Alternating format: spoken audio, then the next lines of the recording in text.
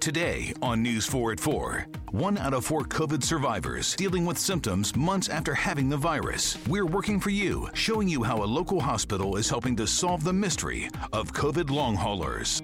Plus, Pat Lawson News, Leon Harris, and Sean Yancey catch you up on the day's biggest stories. And Storm Team 4 Chief Meteorologist Doug Kammerer helping you plan for the next 10 days. Working for you, today on News 4 at 4 on NBC4.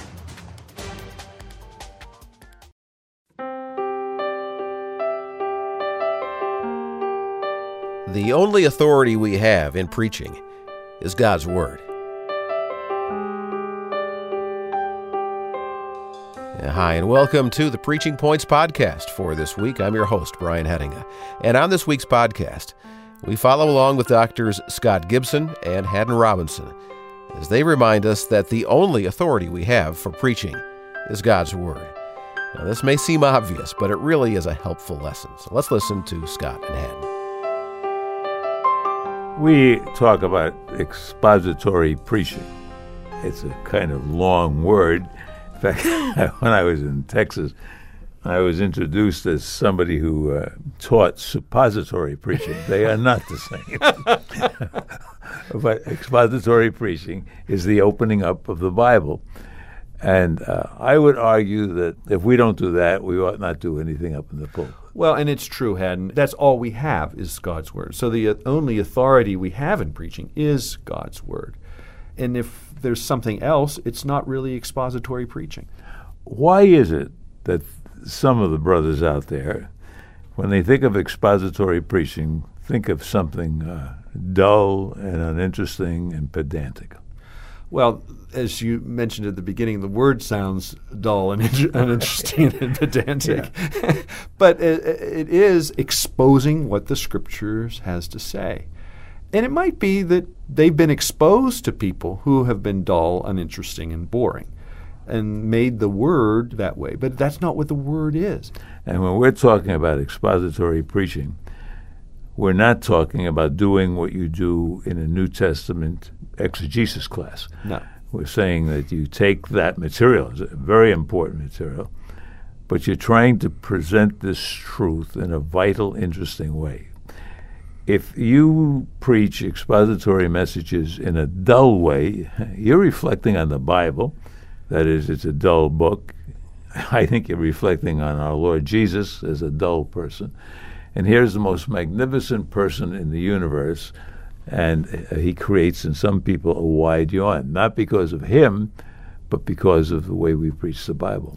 Yeah, and it does not necessarily reflect our commitment to the authority. That is what we're saying, isn't it? That the only authority we have in preaching is God's Word. And I look at it this way. There are people out there who know more about politics than I'll ever know. People out there who know more about philosophy than I'll ever know. People out there know more about counseling than I'll ever know. So I can't go with that. And if you go with that, you're going with the best that human thought can produce. If you go with the Bible, you're dealing with God's thoughts, and you really cannot have any greater authority than you can when you study the Bible.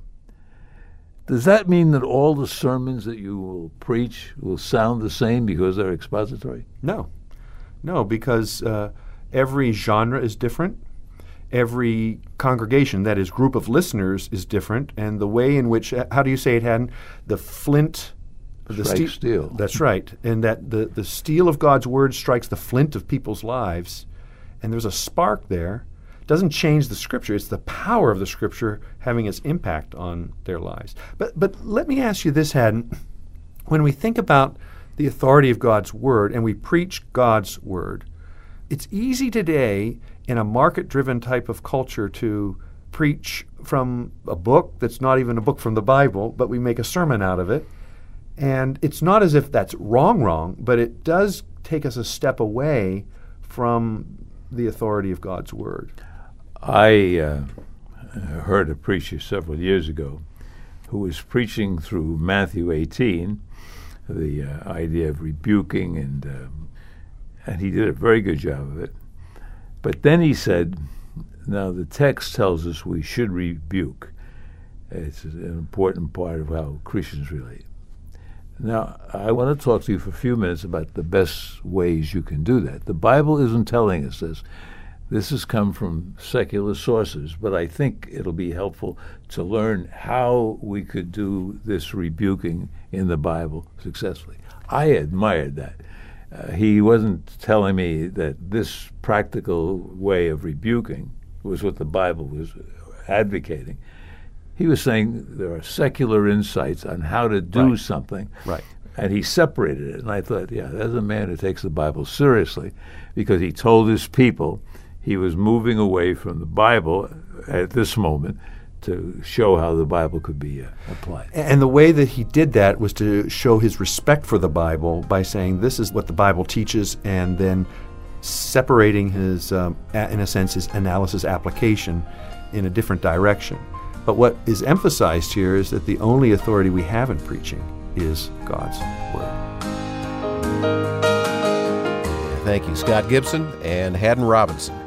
And thank you for listening to the Preaching Points podcast. Now, if you're looking for great resources to enhance your ability to minister, look no further than Gordon Conwell's online store. We have various topics from theology to biblical studies to preaching. Just go to gordonconwell.edu and click on the Lifelong Learners tab, and then navigate your way to the online store. All right, I'm Brian Hettinga, and we hope you'll listen again next week to Preaching Points.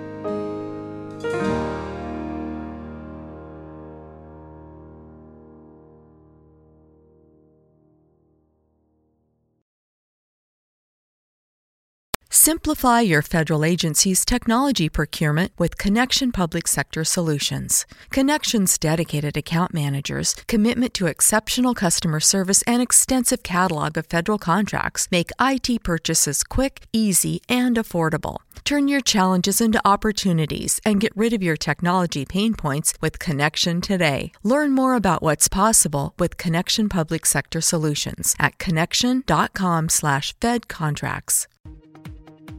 Today on News 4 at 4, 1 out of 4 COVID survivors dealing with symptoms months after having the virus. We're working for you, showing you how a local hospital is helping to solve the mystery of COVID long haulers. Plus, Pat Lawson News, Leon Harris, and Sean Yancey catch you up on the day's biggest stories. And Storm Team 4 Chief Meteorologist Doug Kammerer helping you plan for the next 10 days. Working for you, today on News 4 at 4 on NBC4.